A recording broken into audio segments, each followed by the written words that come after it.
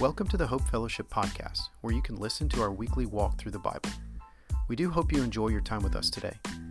Please check us out at hopehogansville.com, and if you feel led to support our ministry, please click the link in this episode's description. Now here's this week's walk through the Bible.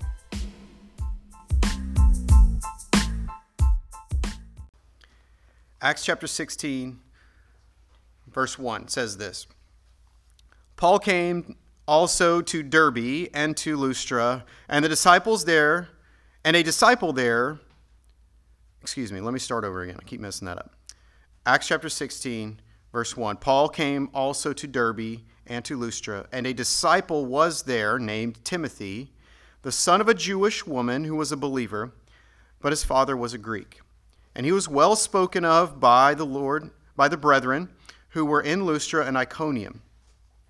Paul wanted this man to go with him, and he took him and circumcised him because of the Jews who were in those parts, for they all knew that his father was a Greek. Now, while they were passing through the cities, they were delivering the decrees which had been decided upon by the apostles and elders who were in Jerusalem for them to observe. So the churches were being strengthened in the faith and were increasing in number daily. So now that they've kind of settled the issue between Paul and Barnabas, Paul and Silas are off on their missionary journey. They started in Antioch and they're traveling north through Syria along the Mediterranean coast. You can kind of visualize the area of Palestine, and Antioch is kind of on the northern end of that, at the southern end of Syria, and they were in the city of Antioch. They're now traveling north, and they're headed toward the Galatian region. They're going to kind of head west into Asia Minor. So if you know your geography a little bit, and you can kind of picture that in your brain, they're heading north along the coast of the Mediterranean Sea, and then they're going to travel west into Asia Minor towards the Aegean Sea, which would be kind of in the direction of Greece, all right, which would be way west. All right, but that's the direction they're going. So they're kind of traveling backwards through the Galatian region. On his first missionary journey, they went the opposite way. Anyways, so they're traveling that direction, and they wound up on the southern road through Asia Minor, which was going to land at Ephesus. Ephesus was kind of the last major city on the southern road through Asia Minor. And a lot of people would travel that road. And Paul and Silas got on that road, and they were going city to city, encouraging the churches and stopping at the churches that they had already visited and already shared the gospel and already established and already led people to the Lord. And so the hope was to go back through those places and encourage them in their faith, strengthen them in their faith, and build up those believers.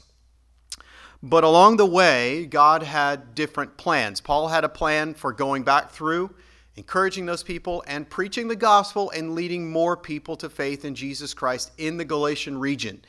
But God basically said no to that and had a different plan for them. So today we're going to kind of see what it looks like to be led by the Holy Spirit and how believers are led, and what it's like when believers are told no by God.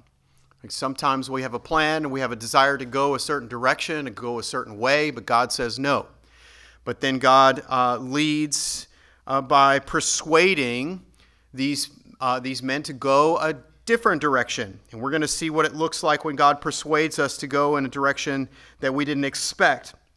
We also see here that God involves the believers in transporting the gospel where He wants the gospel to go. A reminder that the gospel doesn't belong to us. It belongs to the Lord. It's not our mission. It's God's mission. And then we're also going to kind of see that the Spirit leads the hearts of people to believe. That even though we preach the gospel and even though we seek to see people changed by the Lord, we can't necessarily change hearts. It's the Lord that's doing the work. But it is our task to baptize the believers and to care for the believers. And we're going to see Paul kind of working that out. So as we go through these verses, this is the beginning of that journey. Right now it's Paul and Silas. They go to a little city called Derbe, and then they come to the city of Lystra. And when they're in Lystra, they meet a disciple there named Timothy. Timothy was the son of a Jewish woman who was a believer, but his father was Greek. Now, It's believed that when Paul went through this region the first time, when he visited Lystra on his first missionary journey, Timothy's grandmother and Timothy's mother were led to the Lord. They came to faith in Jesus Christ after hearing the gospel of Jesus Christ from Paul the first time. And they had been growing in their faith, and they had been teaching their son Timothy about Jesus Christ and about their new relationship with the Lord. And somewhere along the lines, Timothy had come to faith in Jesus Christ. And when Paul got to Lystra, he met Timothy, and he was impressed with the faith of this young man. And the Lord gave Paul a heart to disciple Timothy and to lead him along in the faith. And so as Paul was traveling on his journeys, he invited Timothy to join him.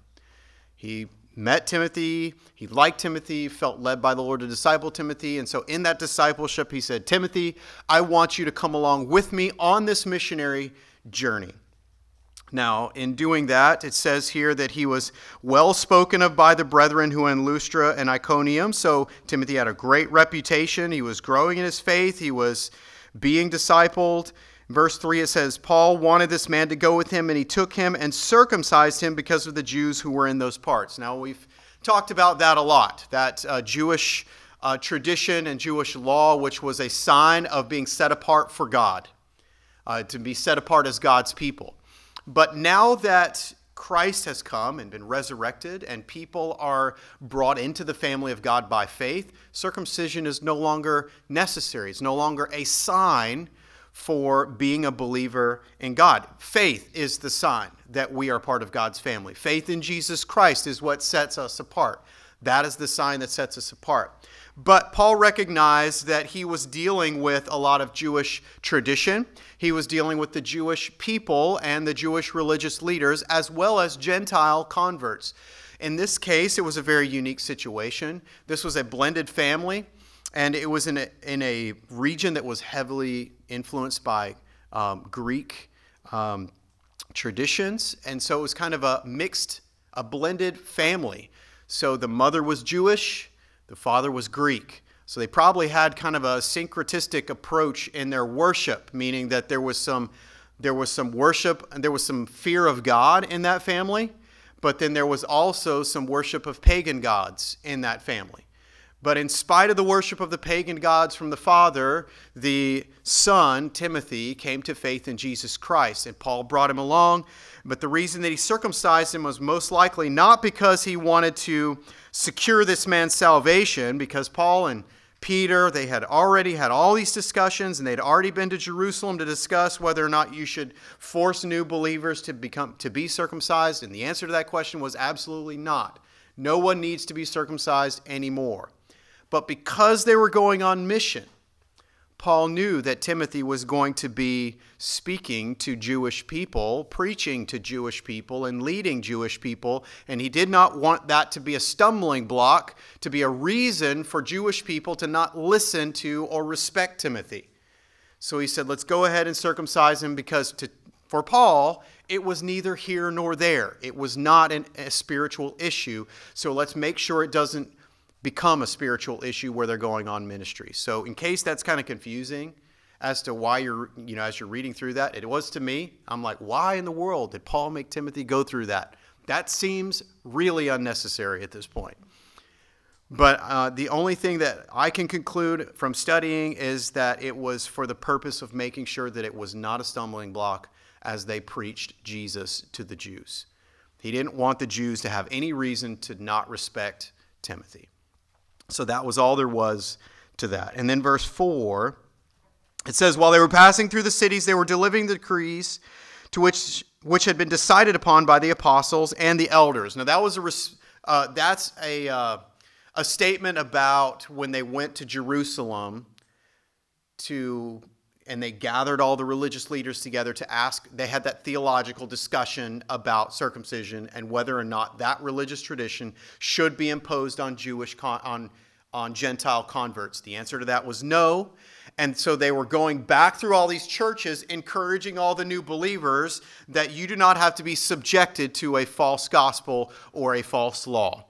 And so they were encouraging all the believers with this. They were reminding them that their faith in Jesus Christ, that their salvation was by grace through faith in Jesus alone. That was the gospel they were strengthening the churches with.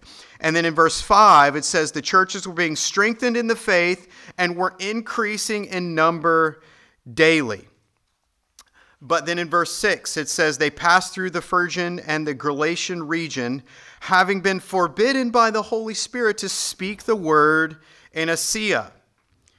Now, they were already in Asia Minor.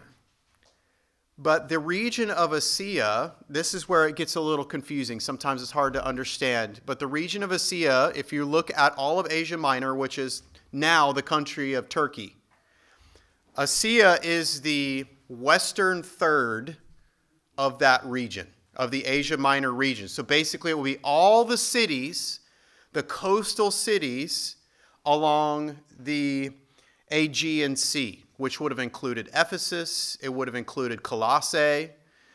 So all the cities along the Aegean coast, which would have been the direction Paul was going as he's traveling along that southern road. He was going there to preach the gospel. He was headed down that road, and God said, you're going in that region, but I don't want you to preach the gospel there. Now notice something specific. He didn't say not to go there.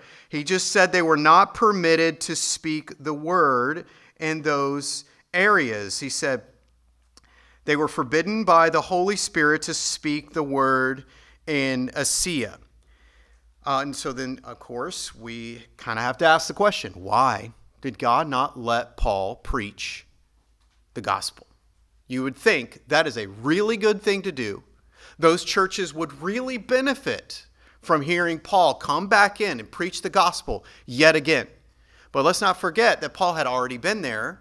Paul had already preached the gospel. There were now believers in those areas, and there are also leaders and elders that are being raised up to continue the gospel ministry that are already there. It could be that the Spirit of God already knows that the work of the gospel is already very present in that area and in that region, and God wants the gospel to go now to a region that doesn't already have it.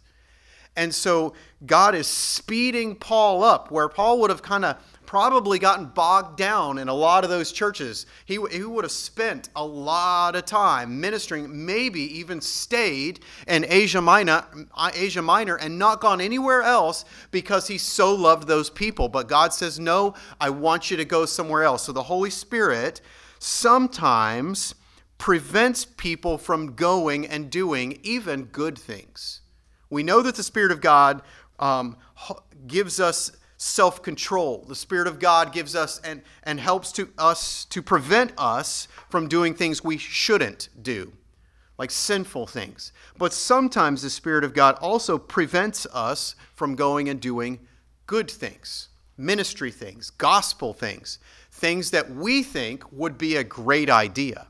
And we're not really sure why that is. Sometimes we struggle with the will of God because it seems like God is keeping us from doing something that we think would be good, that we want to do, but God is saying no. So we have to come to a place in our life as believers where we can trust God when He says no. But then let's see what happens next. As they're going along, the Holy Spirit's already said you can't speak the word in Asia. So naturally, as he's traveling west in Asia Minor, his next thought is, well, then the only other choice for me is to go north. Well, what is north? That's the area of Bithynia. So what does it say next in Acts chapter 16, verse 7? It says, and after they came to Mysia, they were trying to go into Bithynia. And the Spirit of the Lord, the Spirit of Jesus, did not permit them.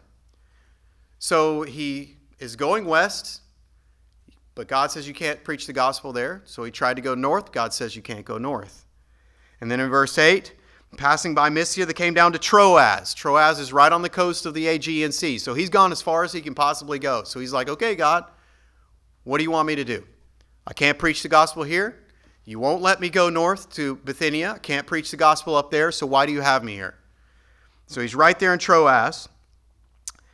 And as he's there, a vision appeared to Paul in the night. And here's where we begin to see that the Spirit leads believers by persuading them then to go where God wants them to go. We see in verse 9, a vision appeared to Paul in the night. A man of Macedonia was standing and appealing to him and saying, "Come over to Macedonia and help us."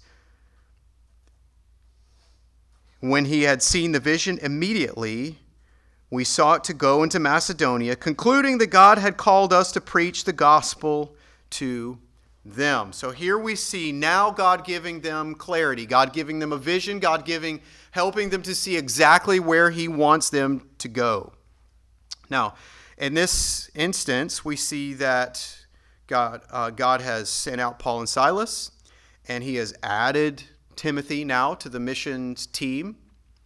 But also in Troas, it seems as though God added another disciple to go with them on their missionary journey, because if you'll notice, if you're paying attention, when you're reading this, you might miss it, but Luke is the writer of the book of Acts.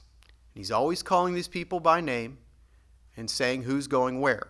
But in this instance, right here in verse 10, we see that he changes the way he talks, and he says, when he had seen the vision, immediately we sought to go into Macedonia, concluding that God had called us to preach the gospel to them. So putting out to sea from Troas, we ran a straight course. So it seems as though Luke has now joined them on the journey, because for a while now, we're going to see Luke saying us and we as they're traveling on this journey. So now it seems as though it's Paul, Silas, Timothy, and Luke on this missions trip. And they're headed out preaching the gospel, but the Lord uses this vision of a Macedonian man. Now, Macedonia is across the Aegean Sea. That is in Greece. That's in Europe. So right now they're in Asia Minor. God says, listen, I don't want you to preach the gospel in Asia Minor. You've already done that. I don't want you to go north of Bithynia. That's going to happen at a different time. I want you to go to Macedonia. But how does God lead him to see that that's what God wants him to do? God gave Paul a vision. And in that vision, he saw a man standing on the shore saying, "Come help us. Come over to Macedonia and help us." And Paul responded by concluding that must mean that God wants us to preach the gospel to those people. And I think, it'd be good for us as believers to realize that it really genuinely is the cry of the heart of every lost person in this world, that God would come help them. A lot of people don't know that's the cry of their heart, but that truly is what they need. They need the Lord's help. They need the gospel. And we are the ones that carry the gospel. We are the hands and the feet that God uses to deliver the gospel to those who are in desperate need of help. They need to be rescued from the slavery of their sins, and we know the gospel is the freedom from that bondage. And the Lord has planted that gospel in the heart of every single believer, and everywhere the Lord sends us, he's bringing it to those people who are in need. And that is the cry of the heart of every lost person. Come help me. Come help me. And I think it'd be really good.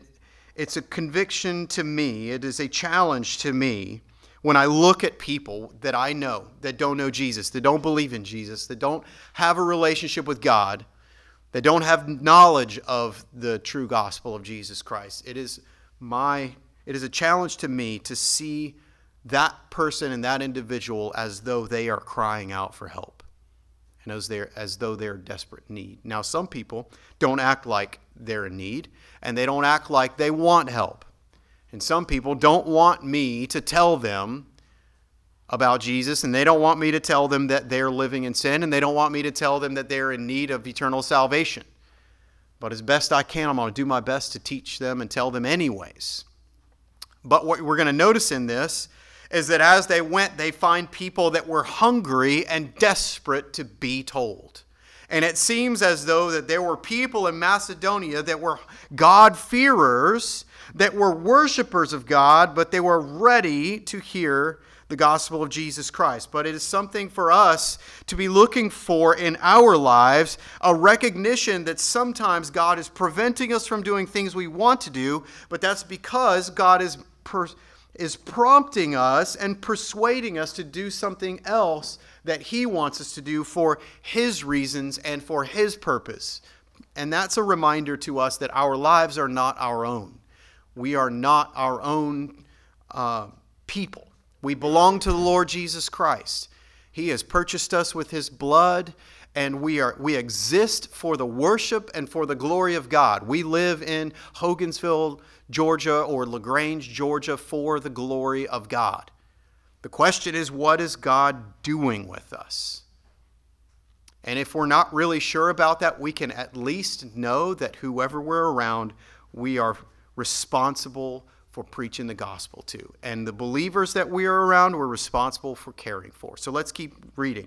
We see that the Spirit leads believers by preventing them from going and doing. We also see that the Spirit leads believers by persuading them to go and do. And along their way, as they got on the boat, they left Troas, and it says that it took them 2 days to get to Macedonia. And when they get on their boat, they had the winds with them, because later in the book of Acts, when they sail back, it takes them 5 days to sail back the opposite direction, because I guess the wind constantly blows that direction. But anyways, they stop on an island called Samothrace. So let's start reading in verse 10, and we'll kind of see what happens next. When he had seen the vision, immediately we sought to go into Macedonia, concluding that God had called us to preach the gospel to them. So putting out to sea from Troas, we ran a straight course to Samothrace, and on the day following to Neapolis. Now, Samothrace, I don't really know if there's any spiritual significance to this, but it's just kind of a neat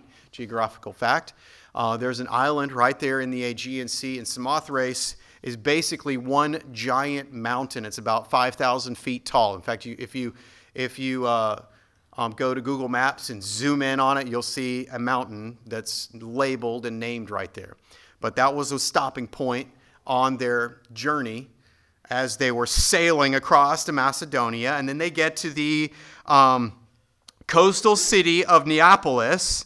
And from there, they went to Philippi. And this is where we begin to see that the Spirit involves believers in transporting his gospel where he wants. It seems as though the heart of God wants the gospel to go to Philippi and to start there, and the church to start there, and the gospel to spread from that point outward to the European regions. And so the Lord's leading them specifically to Philippi. And then they get to Philippi, which is a leading city of the district of Macedonia. It's a Roman colony, which means it was very prominent in the Roman civilization. And it says, we were staying in the city for some days, and on the Sabbath day, we went outside to the gate to a riverside.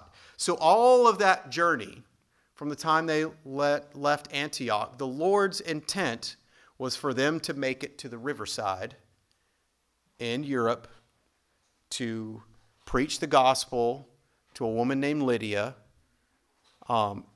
in the city of Philippi. That's where God was leading Paul to start his gospel work. So it was a very long journey. But the Lord's intent was to connect the dots between people, one who had the gospel of Jesus and one who desperately needed the gospel of Jesus. The Lord saw the cry of her heart, and the Lord saw the abundance and the riches of salvation that was hidden in the heart of Paul and Silas and Timothy and Luke, and he got those men together and connected the dots so that Lydia could come to faith in Jesus Christ. Now, in Philippi, it would seem as though there were not very many believers. There were only a few Jews. And those Jews didn't really know anything about Jesus. In fact, it would seem as though there weren't even enough Jewish men to have a synagogue in Philippi, because tradition was that you had to have at least 10 Jewish men to have a synagogue. And synagogues weren't necessarily churches. They were just places for Jewish Jewish people to gather together on a regular basis and discuss the law of God. And they would talk about their fear of the Lord. and talk about how they should conduct and live their lives as Jewish families. And in this city, it seemed as though there was no synagogue. And Paul's tradition as a missionary was to stop by the synagogues preaching the gospel. He would start by telling the Jews, this Messiah you're looking for is Jesus of Nazareth. He died and rose from the dead for your salvation. But he gets to Philippi. He can't find a synagogue. And so he hears that there's a place of prayer down by the river. And so he goes down by the river looking for this place of prayer, and he finds a whole bunch of women, Jewish women. Maybe they were praying. Maybe they were working on things from their home. We don't really know. It seems like it was a place of prayer, and it was mostly a group of women, if not entirely a group of women that were gathered there by the river praying to the Lord. And a woman was there who was not actually from Philippi. She was from Thyatira, who was actually from the Galatian region. Thyatira is one of those cities where God told Paul not to preach the gospel. He went right through it. And then this woman who was from there was visiting Philippi. Now, she was kind of a wealthy woman. She was a seller of purple fabrics, and it's believed that the dye that they used for the purple fabrics came from a seashell in the Aegean Sea. They would find those seashells, and they would find a way to extract the color out of those seashells, and then they would use it to dye the fabrics. It was incredibly expensive. She was considered to be a very wealthy and prominent woman because of the business that she was in. She was traveling to Philippi, apparently to sell her fabrics. And she was a worshiper of God, a God-fearer, a Jew, but she came to know Jesus. So the Spirit of God led the believers to transport the gospel exactly where he wanted it to be. I think this is a picture that the gospel goes where God wants the gospel to go. It's a reminder that the gospel, that the mission of the gospel going to the ends of the earth, that is God's mission. It's not our mission. We sometimes think we can take the gospel of Jesus where we want to take it. We can send the gospel of Jesus where we want to send it. And the fact is, the gospel goes where God wants the gospel to go. Sometimes we have a desire to take the gospel somewhere, and God says no. Sometimes God has a desire for us to bring it someplace that we don't expect. We need to remember that we serve the Lord, and that the gospel mission we are stewards of. It's his mission. And our mission is to accomplish God's mission. We are to be faithful to that. So we're being used by God to accomplish his mission, but it will go according to God's plan, not our plan. So our responsibility is simply to be faithful, to preach, to go where he leads, and to be faithful to the Lord's mission. The last thing that I want to see here is that the Spirit of God leads our hearts to understand and respond to him. And it's the Lord that leads us to baptize and disciple the believers that he changes. So let's see what happens in verse 14. It says, a woman named Lydia from the city of Thyatira, a seller of purple fabrics, a worshiper of God, was listening, and the Lord opened her heart to respond. Now that word opened means to interpret or explain, meaning that as Paul was preaching the gospel, it was the Lord who interpreted the gospel to Lydia's heart. That means that we don't have the capacity in and of ourselves to just simply understand what we're hearing and what we're reading from the Word of God. We are spiritually blind. It implies that the Spirit of God had to open the eyes of her heart and give her a spiritual sight, the ability to understand, the ability to see. He translated what was in otherwise being spoken to her in a language that she couldn't understand. Even though Paul was probably speaking her physical heart language, she was not understanding the spiritual language of the Word of God, the meaning of the gospel, the heart of salvation that comes through the gospel of Jesus Christ. But this is how God works. He uses the Word of God, the inspired, inerrant Word of God, the gospel of Jesus Christ. He uses the Word of God, and then the Spirit of God opens the heart. He translates that to our hearts. He explains it to us and opens the eyes of our hearts so that we can receive it. So he says that the Lord opened her heart to respond. And that word respond means to receive. It means to pay attention to or to devote oneself to. That means that God gave her the ability to see the truth of the good news and then to give herself to the good news, to accept it, to receive it, to believe it. So that's what it means to believe. The Lord says whoever believes on the Lord Jesus Christ will be saved. But Scripture indicates to us that those who believe have had the Holy Spirit of God come into their heart and give them sight, open their eyes to the truth. And I believe that's what we as believers should be praying for. We need to be praying that God will open the eyes of the hearts of all the people that we know and see and encounter. As we preach the gospel, we recognize that we can't change hearts. We can't just speak more clearly. We can't just persuade people with good logic and good reason. Although I think there's a good place for logic. God created logic. I think there's a place for apologetics. We need to give a good defense for the gospel of Jesus Christ. We need to explain why certain things are false, and we need to explain why certain things are true. There's a place for that. But even in all of that, we can't necessarily make anyone believe. Now, it is possible for us to emotionally manipulate people. I think some people are really good at that. You're probably not going to find that from me too much. I'm not a good enough speaker to be able to emotionally lead people into a decision. All right? But I think there are a lot of people that are very good at that. We can use a lot of tools can be used for that. Music, good stories, and those things aren't necessarily bad. God gave us those things as well. But we need to be very careful to recognize that emotionally leading somebody to confess something that they don't really know in their heart and don't really believe in their heart is accomplishing nothing. In fact, it might be counterproductive because we're creating in them a belief that they're saved when they're actually not, and then they're no longer going to seek the truth.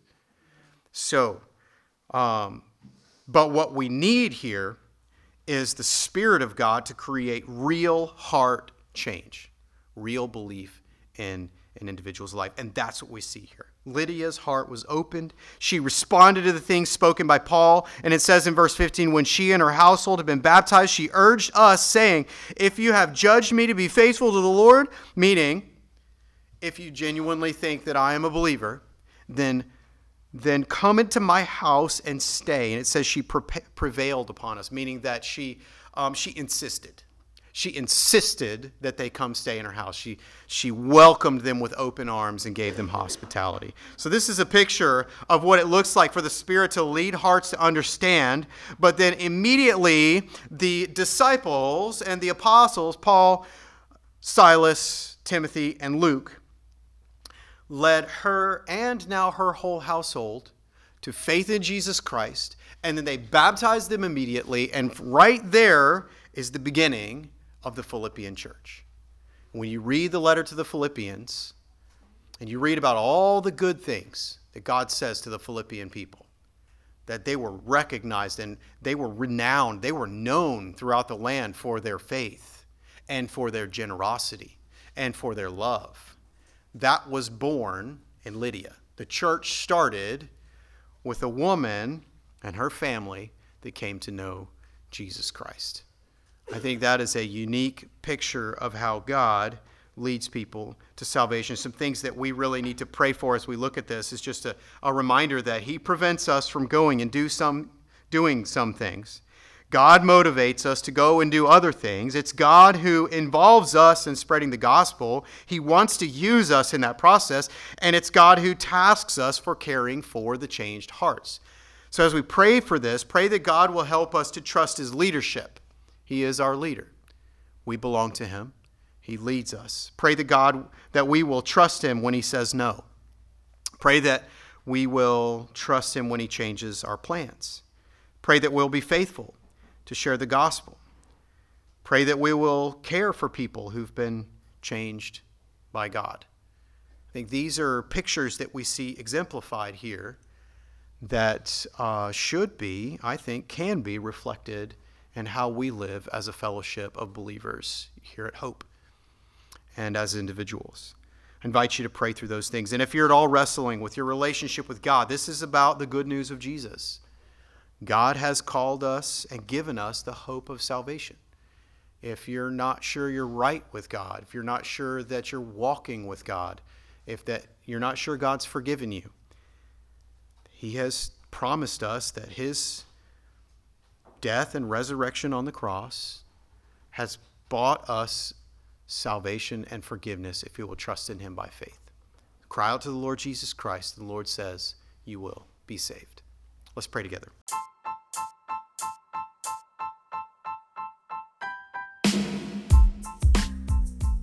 Thank you for listening to this week's Walk Through the Bible with Hope Fellowship. I leave you with these words from Numbers 6:24 through 26. The Lord bless you and keep you. The Lord make His face to shine on you and be gracious to you. The Lord lift up His countenance on you and give you peace.